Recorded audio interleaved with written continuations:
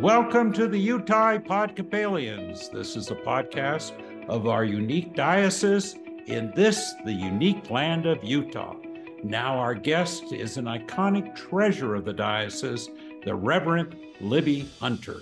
Now she has spent her ordained ministry as a deacon advocating for those who live in the margins, those who need a voice in government and society, and those who our Christ instructed us to remember. And I welcome you, Deacon Libby. Thank you, Craig. And you know, this is a special time to talk to you because not only do we find Deacon Libby at the Cathedral Church of St. Mark, you find her at the Capitol during the legislature, you find her at rallies, at meetings, well, all over town. I think I've seen you 30, 40, 50 different places. Whenever there are people gathered looking for justice, social justice, and like it or not, it is the time for our legislature, and that's a good place to start. Can a person make a difference? Can one person actually make a difference in Utah? I truly think they can. And I'll quote my former representative, Roz McGee, who said, if she received a letter or an email, not a carbon copy, not a form letter, not something that was printed off and just signed, but a real letter from the heart. She said if she received 5 or more letters on any topic, she knew she had to pay attention. So if there's an issue that you really care about, you certainly can find 4 friends that would also send something to one of your representatives or senators, and they will listen. They may not act the way you want them to act, but you'll get their attention. But you can also go up to the Capitol and speak in the meetings. And I can tell you about that too. It is interesting that even in these days of intensive security, sadly with intensive security that is needed, you still can go up and stand outside and give a notice, and your representative or senator has the opportunity to come out. How does that work? How does that process work? You can go to either the Senate or the House, and there are people sitting there that will give you the forms to fill out, and you write the name of the person you would like to talk to and what the topic is, and they'll send it in. And if they're not on floor time or in a committee meeting, they will very often come out and talk to you. But another way that you can make an impact is actually to go in and sign up to speak at one of the committees. And that's easily done. And if you don't have the time to do that, you can also Zoom all the meetings. So I can tell you about all of those options too. I think a lot of people become intimidated. Now, you are not a person I've ever seen as intimidated, but I know that it can happen. And yet, at all the hearings that I've witnessed, they do want to hear from, shall we say, the common among us, don't they? Yeah. And, I think what we forget, and I've been very intimidated by a lot of the people up there, but one of the things to remember is they have hundreds and hundreds and hundreds of bills that are brought to them to review. The budget alone, I just looked at it this morning, is 500 pages. So how many people that are going to show up on the 16th, when the first day of the legislature, are going to read all 500 pages of the budget? Probably not many of them. But one of the things that you have to keep remembering is you'll have a farmer from San Pete County who may not know anything about exclusionary zoning in the city, in Salt Lake City. You may have a passion about that. You may want an apartment building in your neighborhood, or you may not want an apartment building in your neighborhood. What you need to know is that person from San Pete County may not have that background that you have. So if you can talk to them calmly and professionally and with background and with information that's honest and fair and correct, you can help them make a decision. I think we forget they have so many bills to read that they aren't experts on everything.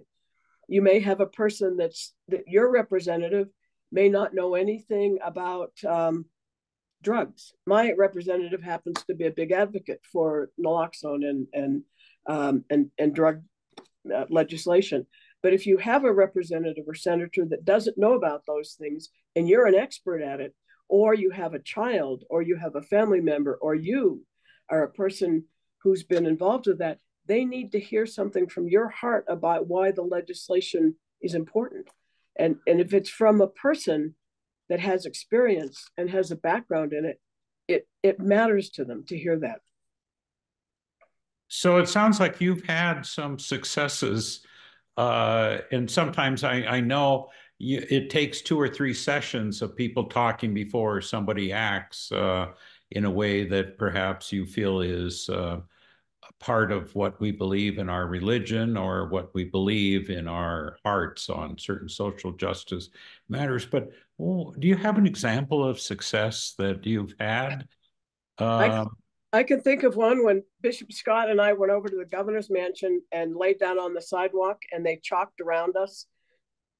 And so when we got up, it looked like it's a crime scene, Salt Lake City.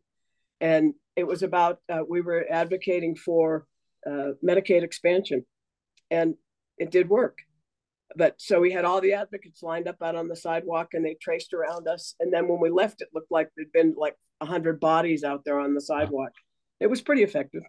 Well, that is definitely one, that Medicaid expansion. It had been voted down two, three legislative sessions. And I know that the Episcopal Church and many volunteers, as well as the bishop at the time, actually went out and gathered signatures Yes. and got it Right. on the ballot. And Utah was one of the few states that Yeah. was able to pass and has Medicaid expansion. So that obviously is a tremendous success story, and it was, I know, a lot of people such as you that would testify at times.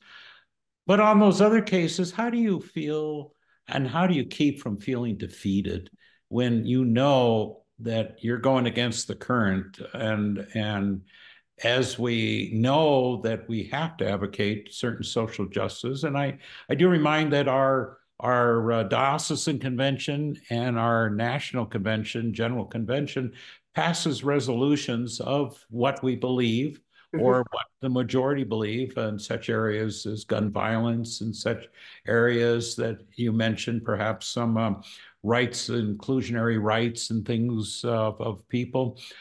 And I know there are times that you do feel defeated. How do you keep from feeling defeated and going up time after time and watching what you believe in defeated? I think it's remembering the things that did work, remembering the funding that went to housing, to supported housing, to behavioral health, to Medicaid expansion, to people working to have the elimination of the state portion of the sales tax. We're one of the few states that still taxes food. And so just remembering that we have succeeded, and remembering people that went before us, like Martha Hughes Cannon, our health department building is named after her, the first woman senator in the United States, defeated her husband when she ran against him in Utah. So, if we have icons like that who are willing to speak out against the trends and against their culture, against their city, against their family, and against, in that case, against what her religion believed in. There are times that I think we feel I shouldn't use the word safety in numbers, but maybe safety and expression in numbers. Are there some groups that you would recommend that we contact, let's say in areas of hunger or in areas of inclusiveness or Mm-hmm. whatever, that maybe you could volunteer with first and say you would like to go to the legislature because they often track the bills Yeah. and will go up there? What are some of the areas that you would recommend, some of the groups? I would first of all, I would talk about the Faith Advocacy Coalition that is sponsored through Crossroads Urban Center. And it's a good thing you asked, it's timely. On Thursday, January 18th at 10 o'clock in the morning, we'll be meeting in the governor's board, in the Capitol boardroom to talk about bills that have to do with hunger and homelessness. And legislators have been invited. We'll have advocacy groups there. We'll have students talking. We'll have hopefully have some people talk that have experienced being unhoused and experienced being hunger and needing to use food pantries and food systems throughout the city and the state. That would be a wonderful time. So join us at the Capitol on January 18th in the Capitol boardroom. And parking is non-existent, basically. Excuse me. Bus 200. So if you park at the diocese or at St. Mark's, just walk through the parking lot behind Harmon's to 50 South State Street and take bus 200. All bus 200s go up to the Capitol to the east side. Coming back down, if you want to get off make sure you take the bus 200 from Murray, and it will just drop you right off across from Harmon's. And it's free. Oh, it is. That's good to know. I did not know that it was free. Wow. And if you're watching this after that deadline of January 18th, it still would be good to contact Crossroads and Bill Tibbetts and the group. Yes, there. Right. They do a wonderful job on keeping track of these bills. And you have a way to keep track too, don't you, on what's coming up in hearings? How do you do that? Well, the best thing is, for example, if you have a topic or a specific bill, if you know about a specific bill that you want to follow, go to le.utah.gov, le.utah.gov, and that's the legislative website. So if you go there, you can find bills for the House and Senate, you can find the code, you can find the budget, you can find all the committees. They have a special tracking service. So, for example, if you have, say you're a licensed clinical social worker and you want to find out something about behavioral health licensing, we hear there's a bill, we want to know what it's about. So you can go into that le.utah.gov and put in behavioral health licensing, and it will pop up and show you that there's Senate bill. I looked it up, Senate Bill 26. So if you look up Senate Bill 26, it'll tell you who the sponsors are, what committee it will go to, when that committee is scheduled, when you can go up and speak if you want to speak. You can track all the activities. So when you pick out a bill that you're interested in, you just put in your email, and you'll get notices whenever that bill, any action on the bill, whether it's voted on, whether it's amended, whether it's gone to a committee. And bills, if people aren't familiar with the legislative process, the bills have to go from the House over to the Senate, and then if they're approved at the Senate, they go back to the House to be voted on. Same with the Senate. They have a bill that's a Senate bill. Once it's approved, it has to go to the House to be approved, and then they go back and forth till everybody, and then it's voted on. So if you want to know all the actions that are happening on a bill, just sign up for tracking service, and it's all under that. I think the first thing that's on that website is bills, and then it's legislators, and then committees. You can also go to that same website, and it will tell you under legislators, you have to fill in your address and your zip code. If you don't know who your legislator is, it'll tell you immediately. Bring up a map and their pictures. You can look at a seating map. So when you're in the gallery, you know where they're sitting. You know who to send the notes into. And as a little note on the notes, or on your email or on your letters, make sure you sign it and say, from your constituent. That's an important key word. It's important that anybody can write to them, but if you're somebody that votes for them, you've really got their attention. So if you send an email, put the subject like behavioral health licensing, and under, from your constituent, behavioral health licensing. And if you send in a note and you want them to come out and talk to you, put from your constituent, Craig Worth. And then they will know it's somebody that they need to pay attention to because you vote for them. And that's a really key little note to remember. I think it's interesting that our legislature, and there's none of, I don't think anyone agrees with them 100% of the time, or some might even say 10% of the time, but I'll have to say, for those of us who have lived elsewhere, and I used to cover the Capitol at the state of Wisconsin, so I know there, and I can say that I've never seen a legislature that's so easy to become involved with, to speak with. Unbelievably easy. Yes. To become part of the process, to learn about it. Mm-hmm. Even as a reporter, when I worked in Wisconsin, and I remember even covering New Jersey and New York, it was virtually impossible to find out what's going on. Yeah.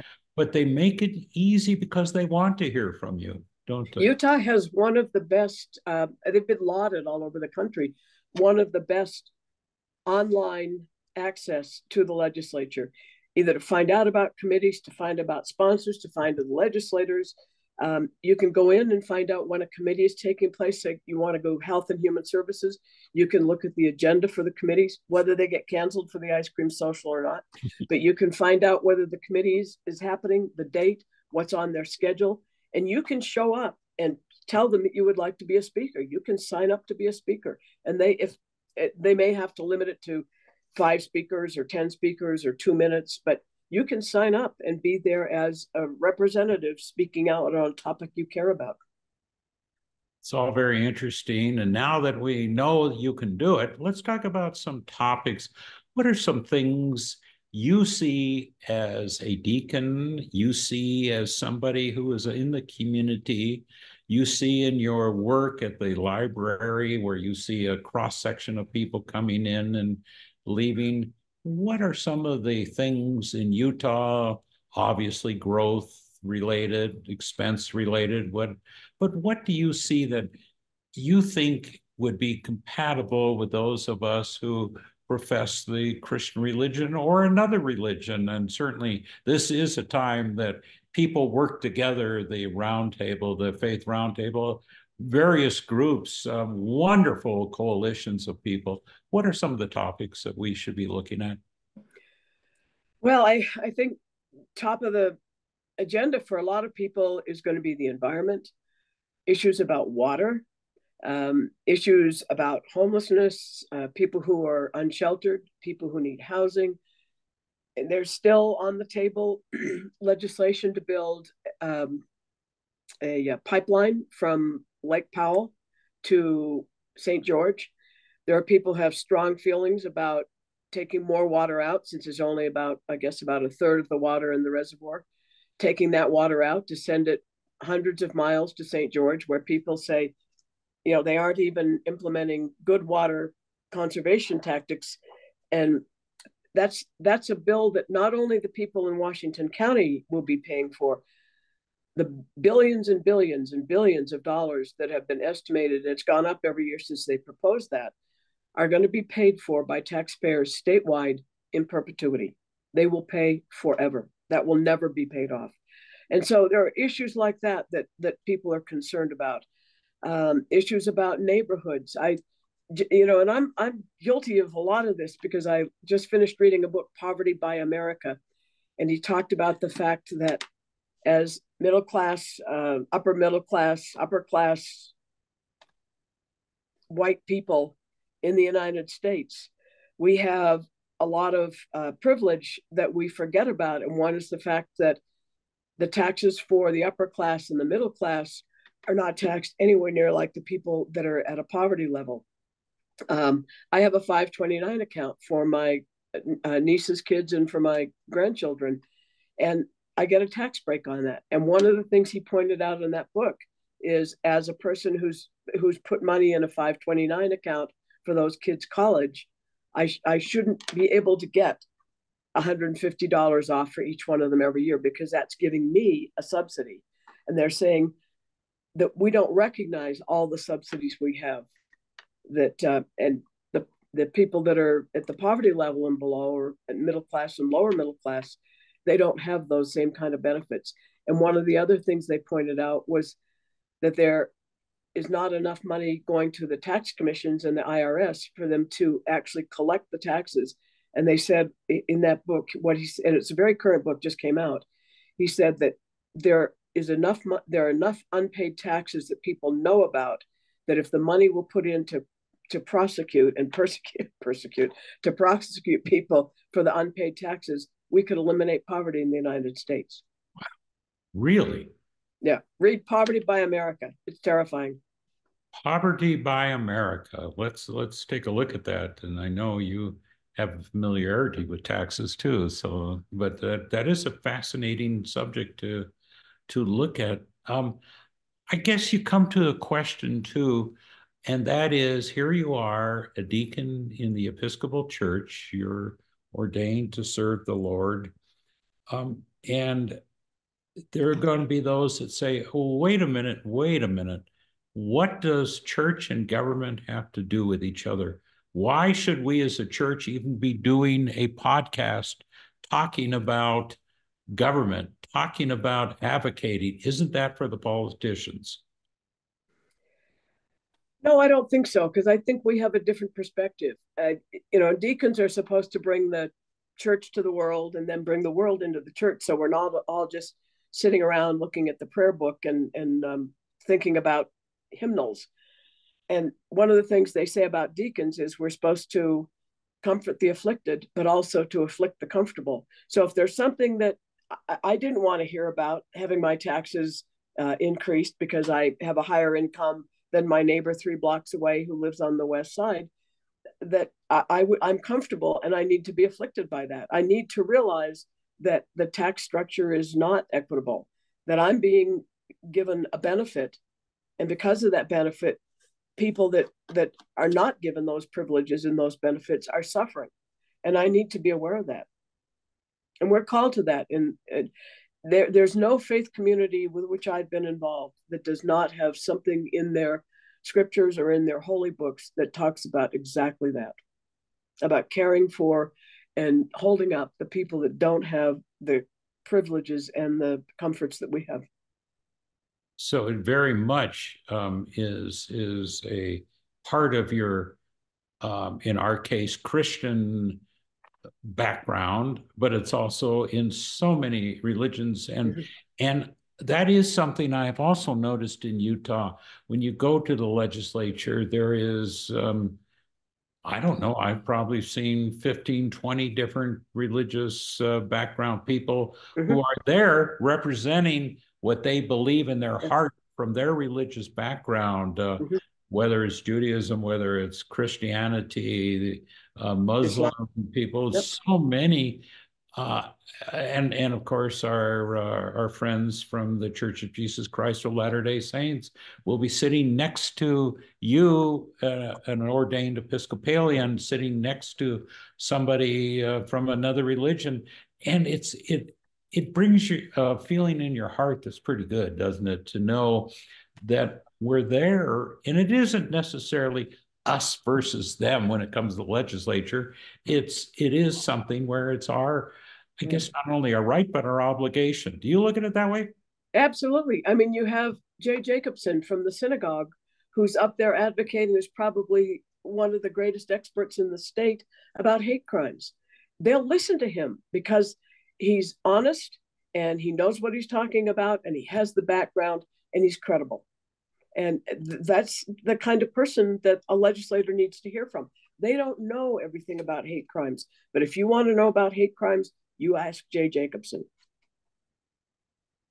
We are in a state that is growing. You mentioned hate crimes. You mentioned all the way down to apartments in your neighborhood, which, of course, those of us who are familiar with Salt Lake City know what that means. It's like every block in downtown, particularly. Do you see, as we transition to a large urban state, even in cities that we used to think of as rural, St. George comes to mind, Cedar City, certainly Utah County, and those of us who remember fruit orchards in Davis County, and remember when Orchard Street had orchards and Yeah. all those. Is the time now that we have reached a critical crossroads that we really need to look at the issues?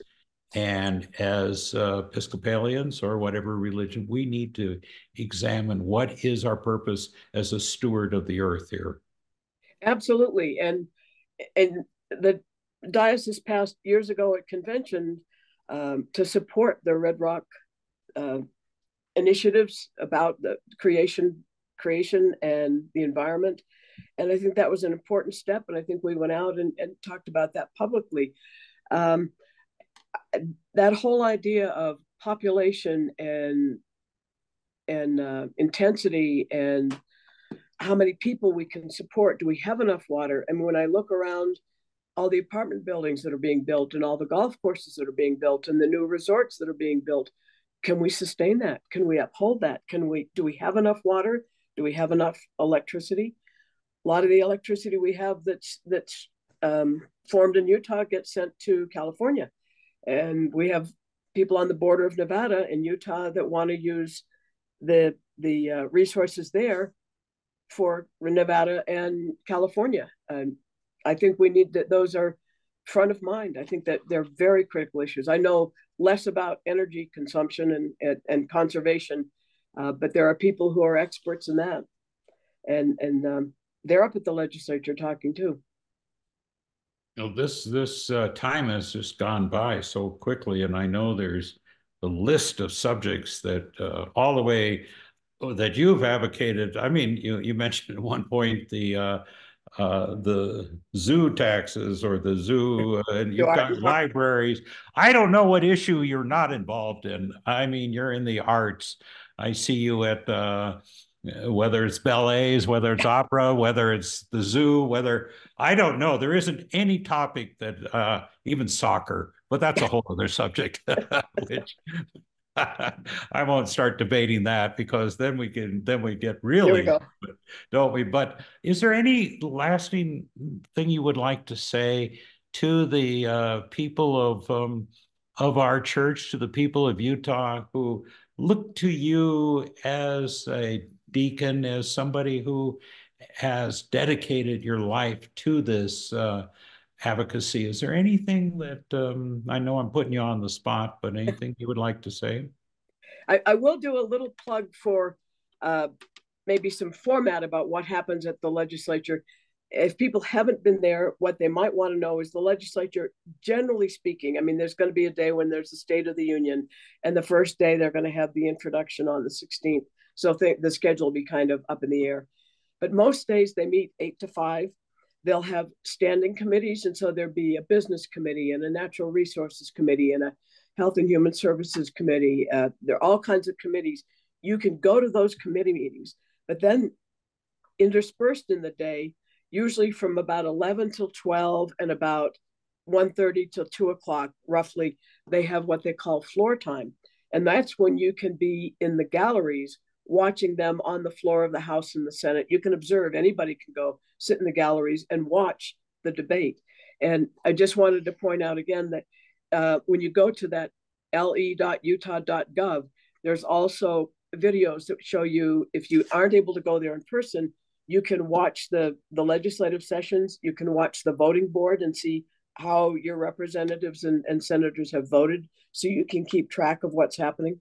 But Craig, I truly do believe the individual can make a difference. And I think that's the only thing we can do.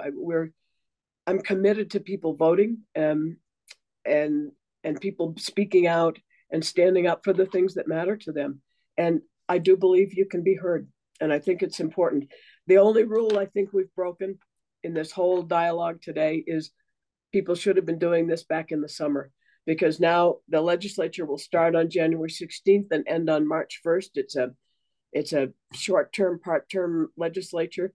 But if you really want to make a difference, start establishing a relationship with your congressperson, with your legislators, your senators and representatives earlier in the year. Now they've got too much coming at them.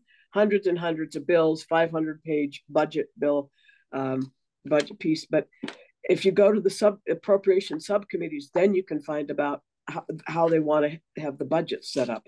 And you can speak out on that. Wow. Well, now you know why those of you who did not know Deacon Libby Hunter, the Reverend Libby Hunter Elizabeth, formally, but I don't think anybody has ever called you that. I've never heard. It's always Libby. And you will find out why indeed she is an iconic treasure of our diocese, and certainly somebody who has made a difference in this world and has made a difference in our diocese and certainly in our state. And you've been listening to the Utah Epodcopalians, a podcast from the Diocese of Utah, and I'm Craig Worth of the diocese. This has been so informative, enjoyable, and delightful. Thanks a lot. Thank you.